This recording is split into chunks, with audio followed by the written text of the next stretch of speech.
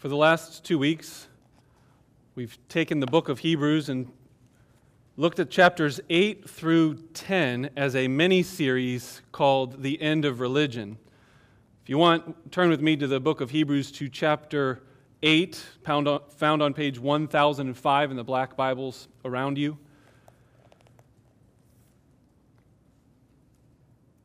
The reason why I've entitled this The End of Religion is because of the radical difference the teaching of early Christianity here in Hebrews 8, 9, and 10, and many other places throughout the New Testament, contrasted with the religions of the day when Christians taught and believed these things. So much so that, as has been referenced, Christians were called atheists, were persecuted for their faith, for not having really a God to worship inside of a temple and sacrifices to make, because Jesus Christ has done away with the temple, and He has once and for all been the final sacrifice for our sins. In part, what I'm hoping that you will learn through this mini-series about the end of religion is the general category of how different Christianity works, really not just in the early centuries that the church was started, but even still today. Religions of the world, and even people who take Christianity, distort it, and make it just another religion, lumped together with all the other world religions, is so far from what the Bible is trying to communicate. So I ask you this morning, are you a religious person, or are you a Christian person? Or a gospel person? We've talked about how religious people, they obey God in order to be accepted by God. And there's some sort of list of morality or rules to obey, and that if you do them, God will be pleased. However, the gospel says that you are accepted right where you are now by faith in Jesus alone. Therefore, obey. It's radically different, friends. Religious people, the motivation is almost always fear or insecurity. Oftentimes it's the fear of hell or judgment. Have you noticed this before? I need to obey these things because I don't want to go to hell. I don't want to be judged. Whereas gospel-driven people are motivated by grateful joy that God has already taken on Himself the curse and punishment of hell. Joyful motivation, grateful joy. That's what gospel people look like. Religious people obey God because they ultimately want to get things from God. They pray to God because there's things that they want to get from Him. It's more like an exchange that we have in the business world. I want this, I do these things, I pay this amount of sacrifices, goods, prayers, God gives me them. Gospel people go to God because they love God. They want Him. They know Him and they cherish who He is and how He has revealed Himself to us. He is the gospel, as John Piper said. God is the good news of the gospel. Jesus prayed in John 17, "This is eternal life, that you would know me." That's what eternal life is about, knowing and being with God. Gospel people see the difference. We don't go to God just to get things from Him. We go to God because we love God. Who are you this morning? Are you more religious? When things go wrong in your life, it's because God failed you or because you failed? Or are you a gospel person where when things go wrong in your life, you wrestle with God and see that God's using even those to make you more like Himself? When you're criticized, does your whole world unravel? That's what religious people look like. Because all of their worldview is based on their performance, and so if their performance isn't doing so well, then their whole world crumbles down. But gospel people, when they're criticized, aren't unraveled. They know that sin was the reason that they were brought to Jesus in the first place, and so they know there's still sin that remains, and so they know that there is always need for godly criticisms. Are you seeing the differences? That's what I want us to be thinking through as we consider the teachings of the early church in Hebrews chapter 8 through 10. There's a stark difference between the religious mindset of the world then and even the world today and the unique teaching and preaching of the gospel of Jesus Christ. I have two simple points I want to make as we conclude this little mini-series in chapters 8, 9, and 10. As we have already seen, Jesus brings an end to religion by bringing an end to the temple, by becoming the final temple and sacrifice. No more need for sacrifices, no more need for a temple, the end of the temple, the end of the sacrifice. Here, thirdly and finally, we will see that Jesus brings an end to the old covenant law altogether. So two simple points that make this plain. Jesus, first point of this message, Jesus did not come to bring a new religion. He came to bring a new relationship with his people. Christianity is not about a new religion on the face of the earth. It's not a 2,000-year-old religion. It's a 2,000-year-old new relationship based on an old relationship that was started many years ago. We see this clearly as we look through the whole Bible, not just the New Testament teachings, but the whole Bible and its reference to what we hear called covenants. Now, when I say that word, I know that immediately some of you are like, what in the world is a covenant? And some of you have heard the word covenant before because you've been in church or read your Bible, but you still honestly don't know what a covenant is. I mean, can't we just modernize it and find a better, cooler, easier to understand word? Maybe it's like a contract. Maybe it's just a promise. Is that what it is? Those words we're familiar with, contracts, promises. Friends, contract could have helpful ideas in your mind when you think of covenants. There's some parallels, but it's not enough. Promise is a good word, but that still doesn't go far enough either. Covenant is a unique word for a unique relationship, and I think that's just the best we've got. So let's stick with covenant and let's just know what that word means. What is a covenant? A covenant is a loving relationship within legal regulations. That's the simplest way that I think I can define it here. It's a loving relationship plus legal regulations put together. There's no covenant in the Bible, nor that we know in history, where the covenant term is used, where you don't have two groups of people or two individuals that don't already have an established relationship together. And this relationship seems to be mutually agreeable to one another. They love one another. They care for each other. And in fact, the covenant is to help preserve the relationship and take it a step further. And that's why there's these oaths, these promises, and these regulations that are law-binding relationship regulations to establish and make sure that the relationship stays and perseveres for a long time. I want to read to you real quick from Deuteronomy chapter 7. You don't need to turn there. I just want to give you an example of how God uses covenant language to explain love and law. Deuteronomy chapter 7, verse 6. For you are a holy people to the Lord. The Lord your God has chosen you out of all of the peoples to be his treasured possession.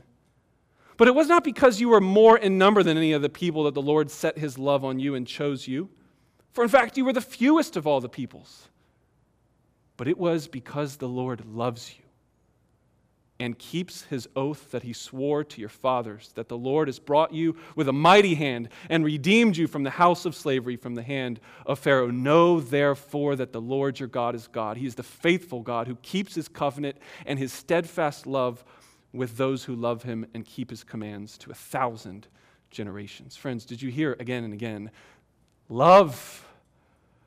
I chose you because I love you. He loves you because he loves you. That's what he's saying here. There's no other reason. It's not because they're great. It's not because they're mighty. It's not because they're moral or immoral. It's just because he loves them.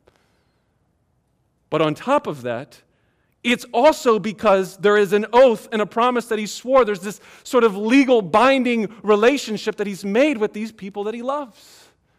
And so because of that, he will be faithful. Know therefore that your God is a faithful God who keeps his covenant, his promise, his oath, his law, and his steadfast love. Friends, if we read through the Bible, that's just one small excerpt of getting the grip of covenant language, loving relationship with legal regulations. Marriage is one of the best pictures of this, is it not? And in fact, we see from the Bible on different occasions, marriage is explicitly called a covenant relationship between a man and a woman. Think through a marriage relationship. You start with two people who already have some sort of relationship with each other. Even if it's an arranged marriage, there's some sort of arrangement based on the relationship of the two families. It's not just complete strangers out of nowhere. Every marriage in all of history has two people who have some sort of knowledge of one another in general, right?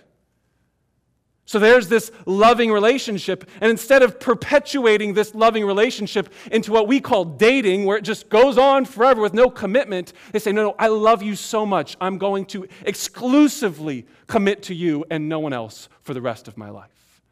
Loving relationship, legal regulations, till death do us part, for better or for worse, for sickness and in health. Until I die, I'm with you because I love you that much. That's marriage. That's a covenant. That's an example of what we're talking about when God chooses Israel. He loves them so much, has a relationship with them, and says, I'm choosing you and covenantally binding myself to you forever. This is exactly what we see happening in the book of Hebrews, where this idea of covenant is now being explained through the person and work of Jesus Christ. Look with me in Hebrews chapter 8, verses 6 and 7. See Jesus' loving relationship and legal regulations in this covenant. But as it is, Christ has obtained a ministry that is much more excellent than the old, as the covenant he mediates is better, since it is enacted on better promises. For if the first covenant had been faultless, there would have been no occasion to look for a second. This is not the first and last time that the writer of Hebrews has referenced the fact that Jesus is the mediator of a new and better covenant. But here we see an extended explanation of how this new and better covenant is such incredibly good news for you and me. The fact that Jesus has done away with the temple, done away with the final sacrifices, are all just small examples of how he has ultimately done away with the old covenant and now ushered in a brand new covenant on better promises. It says that he has a ministry that is more excellent. This ministry is the priestly ministry, if we're flowing with the flow of thought of the writer of Hebrews. He's made it quite clear several different times, but especially starting in chapter 7, as he's talking about Jesus Christ being the priest king. And so you see in chapter 8, verse 1, the point I'm trying to say is this: we have a high priest. That's Jesus. He's seated at the right hand of the throne in majesty in heaven, and he is a minister. He is serving us in the holy places, in the true tent that the Lord set up, not the one made by man. So here in verse 6, he's now building off of that and say, this ministry that he has as our priest is more excellent than the old ministry of the old priests. In the same way that the old covenant is being outdone by the more excellent new covenant. Do you see the logic here? This idea of the old covenant that I just read to you from Deuteronomy, God choosing a people, the nation of Israel, and setting his love upon them, and saying, I will put an oath and a promise to connect my love with your people forever, is now being applied to Jesus' work on the cross, his life, his death, his resurrection, his ascension to heaven, and his forever being seated at the right hand of the Father, ministering for us there. That's the priestly connection to Jesus, and now we have a covenant connection to Jesus in verse 6 and 7. But it says that in verse 7 that there was a fault with the first covenant, which immediately brings questions to our mind. What was wrong with the first covenant? Why was that not good enough in the Old Testament? There's two reasons that are given in the chapters that follow that phrase. For if the first covenant had been faultless, if it didn't have any issues, well, then we wouldn't have needed a second covenant in the person of Jesus. But the first covenant was faultless. It did have issues. We do need a second covenant. So, two problems. First, there was not a mutual loving relationship in the first covenant. there was only one party who faithfully committed his love. Imagine the marriage picture again. If you only have one spouse faithfully committing, you don't really have a faithful marriage, do you? And in the same way here, this first covenant that was made with his spouse, the nation of Israel, they had continued again and again to run from God, run toward other gods, worship idols. In fact, right after they got the regulations of this covenant, as Moses is coming down the mountain, they're worshiping a golden calf. The story just couldn't be plainer again and again all through the Old Testament that God's people were unfaithful. They did not keep the regulations of the law and the covenant, and they did not love him faithfully like he loved them. He finds fault with them. That's the fault. Look in verse 7, the way he says there's a fault. But verse 8 says he finds fault with them, those Israelites. And he makes it clear in verse 9 the reason why. For they did not continue in my covenant, and so I showed no concern for them, declares the Lord. Which is a summary of how God continued to judge them and exile them and pour out the curses of their failing to obey the laws of the first covenant. So that's the first fault with the covenant. But if we dig deeper, we see that that's not the only fault with the first old covenant. There's another problem. The second problem with the old covenant is that the laws that God gave them could never fix their problem. Their problem was they did not love God. They didn't stay faithful. And the laws he gave, written on stone tablets, would never change their hearts nor lead them back with faithfulness to their original covenant they made with God. The sacrifices couldn't forgive their sins. There was just a problem with the old covenant system to finally bring it back together the way God originally intended the covenant to work. And so in verse 9 of chapter 9, you see this made quite plain. According to this arrangement of the old covenant system, you see that in verse 1 of 9:1. He's talking about, now the first covenant had its regulations, its laws, and how God's to be approached and worshipped. And he then lists all of these laws and regulations. And then look at the summary statement here in verse 9. Now, according to this arrangement in the old covenant, the gifts and sacrifices that are offered, they have a problem. They cannot perfect or mature. That's the word that we know is the end goal of. They can't accomplish the end goal and perfect the conscience of the worshiper. Rather, they only deal with food and drink and various washings and regulations for the body imposed until the time of Reformation. Do you see the problem? The old covenant regulations could not perfect or mature or bring to the end goal the need of the people to have a clear conscience, forgiven by God, and loving him forever. They can't do it. Chapter 10 makes this again plain. It's part of the reason why we're not going through this section by section by section. He's so repetitive in these 3 chapters. In chapter 10, verses 1 through 4, look at the way he says, the law has but a shadow of the good things to come instead of the true form of these realities. And notice the problem of the law. It can never, by the same sacrifices that are continually offered every year, make perfect those who draw near. See the issue again? These sacrifices and these laws given in the Old Covenant, they can't make perfect the worshipers who draw near to God. Otherwise, they would not have ceased to have been offered. Would they not have ceased to have been offered, since the worshipers, having once been cleansed, would no longer have need of cleansing of sins? But in these sacrifices, there is a reminder of sins every year. For it is impossible for the blood of bulls and goats to take away sins. Here we see both the problem and also one of the reasons why the law was to given to begin with. We see the problem is that they can't perfect the worshiper, and therefore be faithful to the covenant. But if you see in chapter 10, verse 2 and 3, having once been cleansed, they would have no longer need to have any consciousness of sins, but in these sacrifices there is a reminder of sins every year. We could go through a variety of other passages of Scripture, but the New Testament teaches here and quite many other places, that the law of God given to the people in the book of Exodus, in Deuteronomy again, and all through the Old Testament and the Old Covenant, was to expose them of their unfaithfulness, was to remind them of their sin and help point the way that this covenant, they have been unfaithful to it, and they don't love God as they should.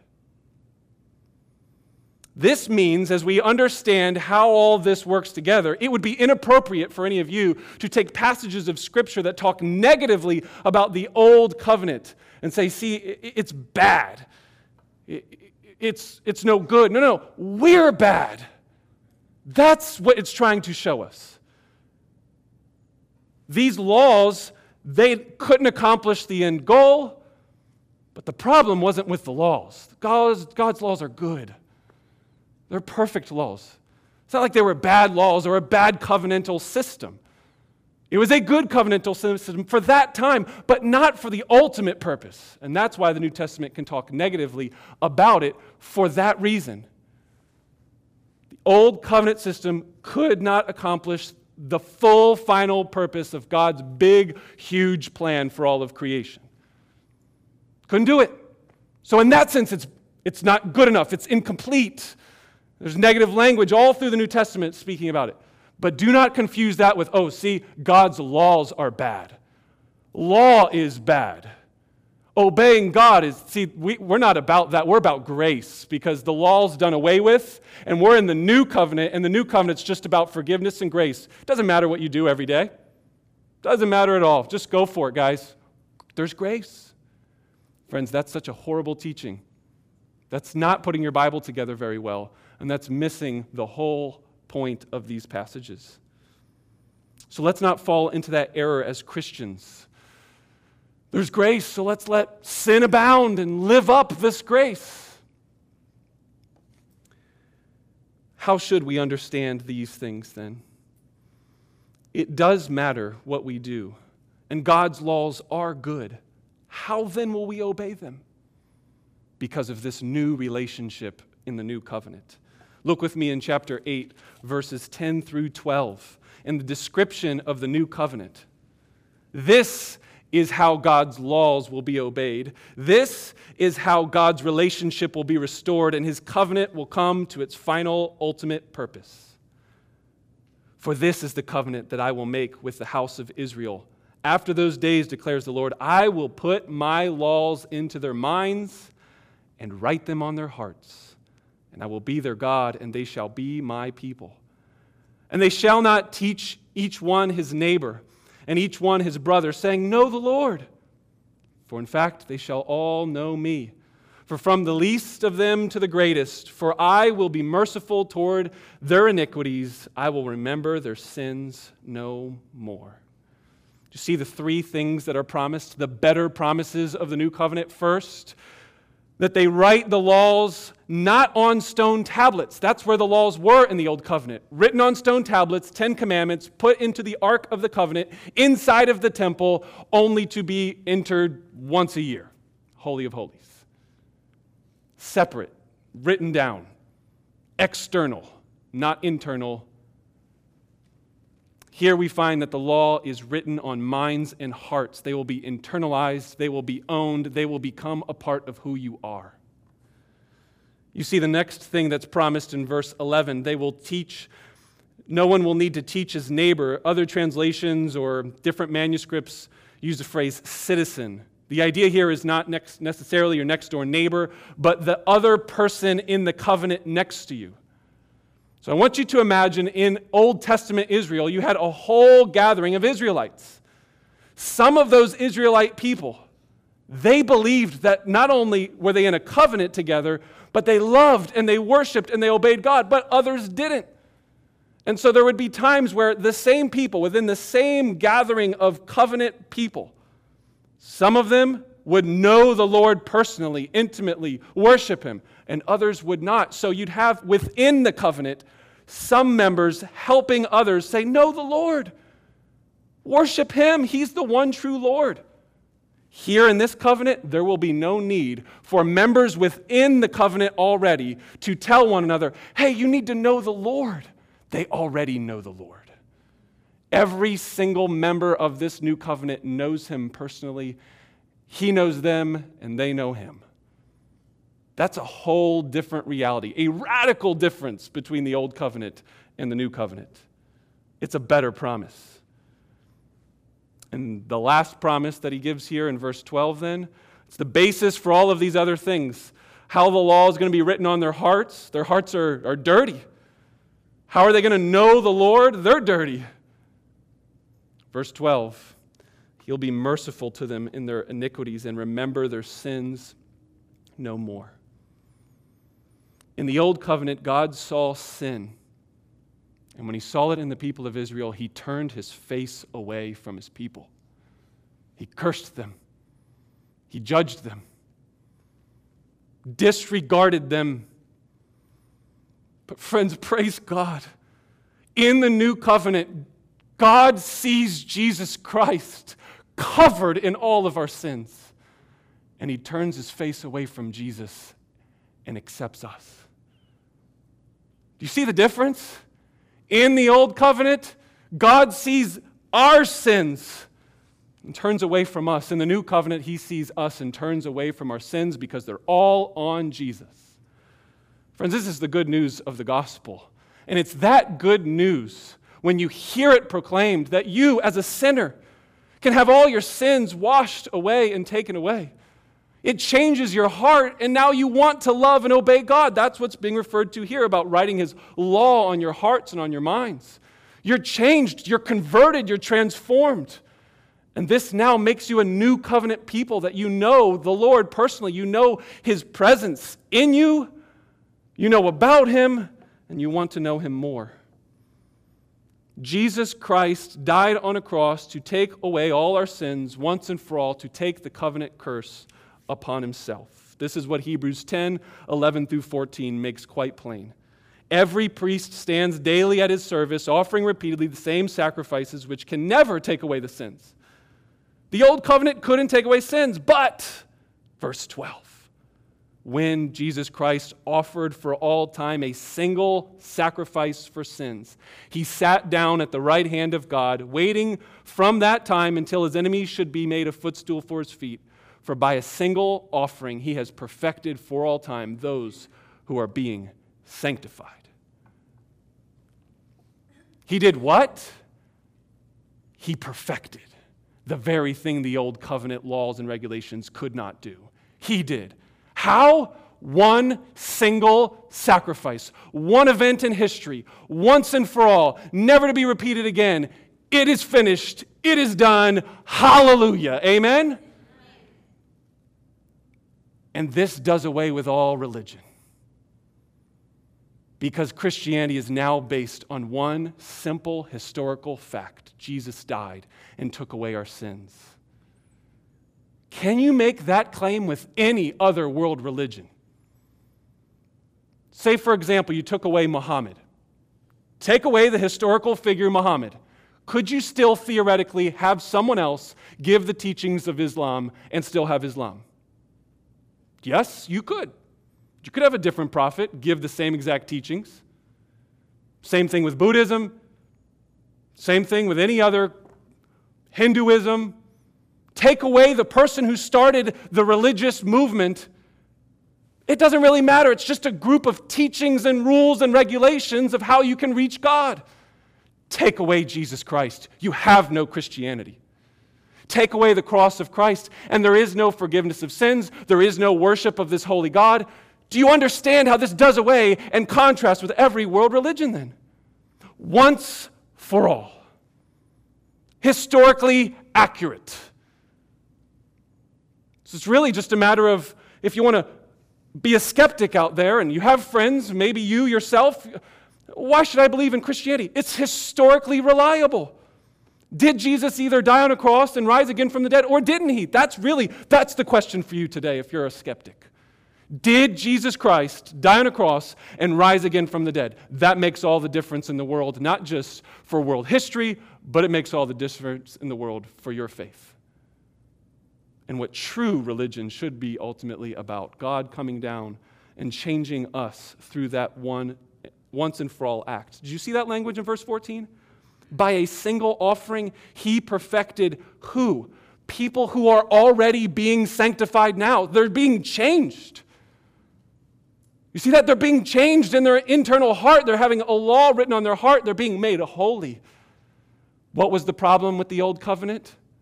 The people was the problem with the old covenant. So what's the solution in the new covenant? New people. You see how this fits together, friends? Are you starting to see that Jesus did not come to create a new religion? He came to create a new relationship. Secondly, Jesus did not come to create a new religion. He came to create a whole new world.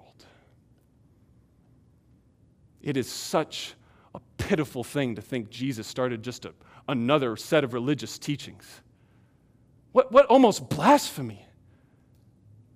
That doesn't even jive with the claims that Jesus made himself. You just say, hey, I'm a guy on the earth and I've got some new teachings for how to live and worship God. He came to create a whole new world. Literally, I mean world. How did he do it? Chapter 8, verse 13 shows, in speaking of a new covenant, he makes the first one obsolete, and what is becoming obsolete and growing old is ready to vanish away. God's plan in the Old Testament is progressively building toward this one climactic moment when Jesus makes the other covenants obsolete. The other covenants. I know primarily 8 through 10 is talking about the old covenant made with Israel at Mount Sinai. But that covenant, if you go backwards a little bit, was made on the basis of the covenant made with Abraham. And if you follow the storyline of Scripture, you see that in the beginning of creation, God created a whole world where people would image him, reflect his glory, and he would fill the whole earth with people who love God and worship him perfectly. When sin entered the world in Genesis chapter 3, a curse was placed upon them. You see that they were naked and ashamed. You see that one of the sons was murdered, and the other son who murdered him turned into a whole group of people that were pagan, awful, terrible people. And then from there, you see the earth just gets worse and worse and worse until Genesis 5 and 6 finally get to a point where he says, God regretted even making the earth to begin with. So he decides to recreate the world. And there we see the first instance of this word covenant in Genesis chapter 6. God makes a covenant with Noah. When he makes the covenant with Noah, he uses the exact same language of Genesis 1 through 3. He says, be fruitful and multiply. Even the stages of the flood had all waters covering the whole earth, and the Spirit hovered over the waters. That's Genesis 1. When you read the Noah account, you see the Spirit hovering over the waters. Then the dry ground rises up out of the waters in Genesis chapter 1. In the same way as the waters descend, the dry ground rises up in the flood story. Then you see the animals are given to put all over the earth, and you see the animals are now then put all over the earth. Follow the progression of Genesis 1 through 3 and the flood story. You see it's creation and new creation. And the exact same command of be fruitful and multiply that was given to Adam was given to Noah. And in the same way that Adam fell and nakedly was ashamed, so too the story ends where Noah is naked and ashamed in a drunken stupor, covered by his son. Have you noticed before how similar Genesis 1 through 3 and 6 through 9 are? Because Genesis 6 through 9 and the story of creation is God saying, I'm going to make a covenant. And I'm going to make a covenant and I'm going to promise to never do that again.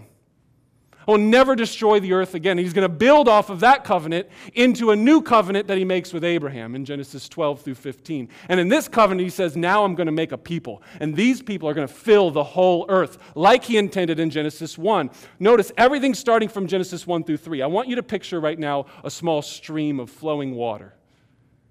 Think of this stream as Genesis 1 through 3, our first little stream of water. Then comes Genesis 6 through 9, and as that stream gets added, we get a little bit more momentum. We're getting a little bigger. We might be a creek now. Now we move on forward to Genesis 12 through 15, and it's getting bigger and wider. We have a new covenant made, and it's adding to the flow and building off of what was said in Genesis 1 through 3 and 6 through 9 in the previous chapters. Then if you fast forward, you have finally another new covenant made. This covenant made at Mount Sinai. This was to explain to the people how they were to live so that they would in fact be a display of God's glory among all the nations over the whole earth. God's plan has always been cosmic, not just national. This plan with Israel was a cosmic plan to bless all of the nations, and that through these nations, the whole earth would be blessed. And they would do that by obeying the commands that God gives them in the next stream that we just mentioned, the covenant made at Mount Sinai, the 10 Commandments, the law.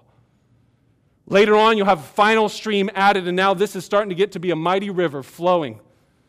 Covenant made with David, talking about how God will have a new king over all of his kingdom creation who will rule and reign, and justice will be over the whole earth, and through this king all the nations will be blessed. The covenant made with David. But all of these streams empty out into one mighty ocean. Friends, did we sing a song earlier that said there's a current, a river of God's love, like a mighty ocean? Underneath me, all around me, is the current of thy love. It is an ocean of God's love. We don't just sing songs like that because it's heartwarming and it's nice to think about God loving us. We sing songs like that because it's true. God does love us, the whole world, in this way. All of these streams are flowing into this mighty ocean called the New Covenant. Notice there's similarities, there's themes, and there's truths that are like the water that carry through all the way into the ocean. But the ocean is kind of like this whole new animal, so much bigger and vast and greater than all the other streams that go on before it. This is what God is doing when He establishes a new covenant with Jesus Christ. He's not starting just some religion or some gatherings of Christians on the world. He's wanting to create a whole new world. So that when He rises from the dead, the New Testament is going to tell us that that resurrection from the dead is the first of many resurrections to come, where He will take dead people and rise them again, and He will give them new bodies, and He will make new of the whole earth. But how is He going to get to that point? Why is there a delay or a gap? Why not just do that then? The plan that God has had has been progressive throughout, and the plan that we are in right now of this new covenant is that God, like He did in Genesis, started with creation and filled the earth with human beings. Here now He does the opposite in the new creation. He starts filling the earth with new human beings who have been made new creations by putting His Spirit in them and being a display to the nations what heaven will be like one day when He comes back and makes the new heavens and new earth brand new. That's what we're doing right here with church. This gathering is a picture for the nations and for the world. This group of people who have God's Spirit in them and love God, not just so they can get stuff from God, but because they love Him. Those kind of people, even though they're sinful, even though they're hypocrites at times, even though they mess up, they're genuinely loving God. Those sort of people are a picture of what the whole earth will be filled with in the new heavens and new earth. I hope you see this new covenant is bigger than just a new religion or a new church gathering or a new way to worship God. It is the first of many steps to a whole new world. And your story, my friend, fits into that greater grand story. This is what the Bible has and offers for us. A whole new world. Let's close with 3 helpful, and I hope are helpful applications. First, if you're here this morning and you're not sure if you're a Christian, I want you to know that some people will come to Christianity and make it another religion. They will use the Bible, they will use its laws, they will neglect its gospel, and they will try and use Christianity to make themselves a better them. Christianity does not offer you this morning a better you. It offers you a new you. If you would like to become a Christian, then you are dying to yourself, laying down all your goals and dreams and aspirations and saying, I have new goals, I have a new heart, a new life, a new vision for a whole new world. Non-Christians, if you're here this morning, Repent of your sins. Turn by faith in the promise that Jesus Christ can wash away all your sins, make you a whole new person, and follow him. Secondly, for our church, Embassy Church, I've already made mention that this group, this gathering, although here in this room we might have some visitors among us, but the members of Embassy Church, we are a new covenant people. Therefore, all of us know the Lord.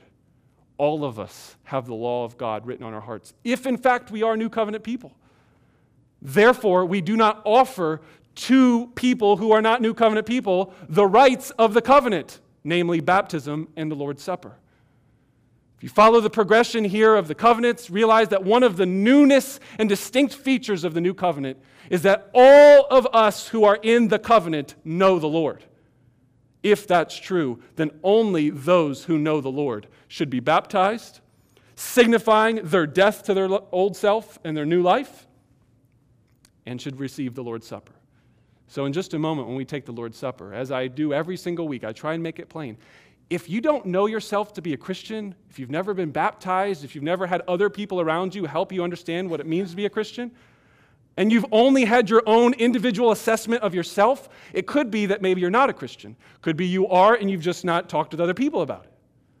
But either way, this Lord's Supper practice is the new covenant of Jesus' blood. And it's only for people in the new covenant who know the Lord. And that's why I say that every single week we take the Lord's Supper. Thirdly, this isn't just good for non-Christians. This isn't just good for the church and the implications in the church. This teaching about the new covenant is good for the world. It's good for the whole world. I mean, it's good news because I just declared this morning that the whole world is going to be made new again. I don't know if that makes you a little happy or chipper, but I think that could help a little bit. Your problems, your sorrows, your pains, your sufferings, your story, it fits into a grand, bigger story. And God's going to use all of those things for his good and glory one day and bring all injustices right. But furthermore, many people have written and talked and argued that religion is bad for the world.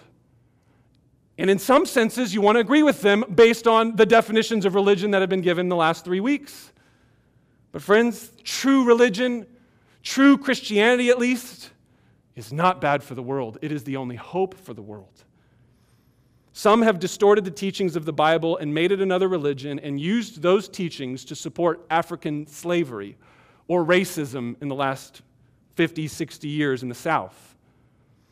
While other people use the same exact scriptures, like William Wilberforce or Martin Luther King Jr., and use the gospel of Jesus Christ as a means to show that Christianity is not another religious system. Rather, it is a message about God is giving grace to everyone, not just the great and the elite, but from the greatest to the least, is what the New Covenant promise said. The New Covenant relationship is not made with the moral superior, for the white or the black, or the African, or the European, the Asian. It's made for all, for the entire world, not just for Israel, for everyone. You see, if you and I would believe that men in this world, men and women, all of humanity is only saved by God's grace alone through faith and not our religious performance, then there would be no difference in our minds between the least and the greatest in the earthly sense. We would not think of anyone being superior because of their wealth, their education, their skin color.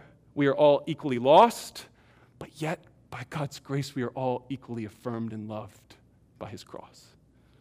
The gospel destroys the things that lead to religious conflict and wars and elitism and superiority complexes and racism. Our world does not need more rules or a new religion about equality. What our world desperately needs is a gospel of a whole new world with whole new people in them that have hearts changed. They need new creatures who love God, hate injustice, hate evil, and want to pursue righteousness. Friend, is that you this morning?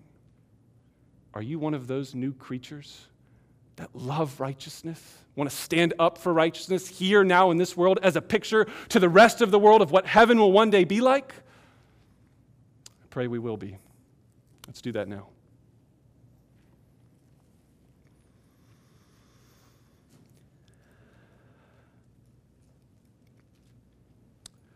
Father in heaven, we want to come this morning and give you thanks for this amazing new covenant promise. Better promises, better covenant, better sacrifice, permanent, forever temple. What glorious hope we have that the new covenant puts an end to every religious system, even the old covenant laws being fulfilled and superseded by this wonderful promise of your Spirit in our hearts, making us new creation, and changing the whole world through us.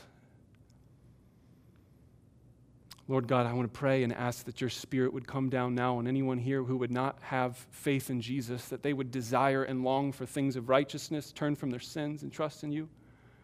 I pray that there be many who are not in this room this morning, who are worshiping lesser gods and lesser idols. God, would you pour out your Spirit, change their hearts? Lord, I think of the children who are upstairs right now. What they need is not more rules from their parents, they need new hearts.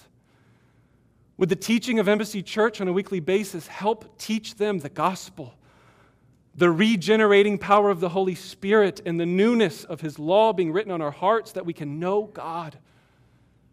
Oh God, we want to confess that no one in this room was born into a family that then became a Christian because they were born into a family. God, we want to confess we were born again by the Spirit of God who has graciously opened our eyes and heart. Spread that Spirit through us. In Jesus' name, amen.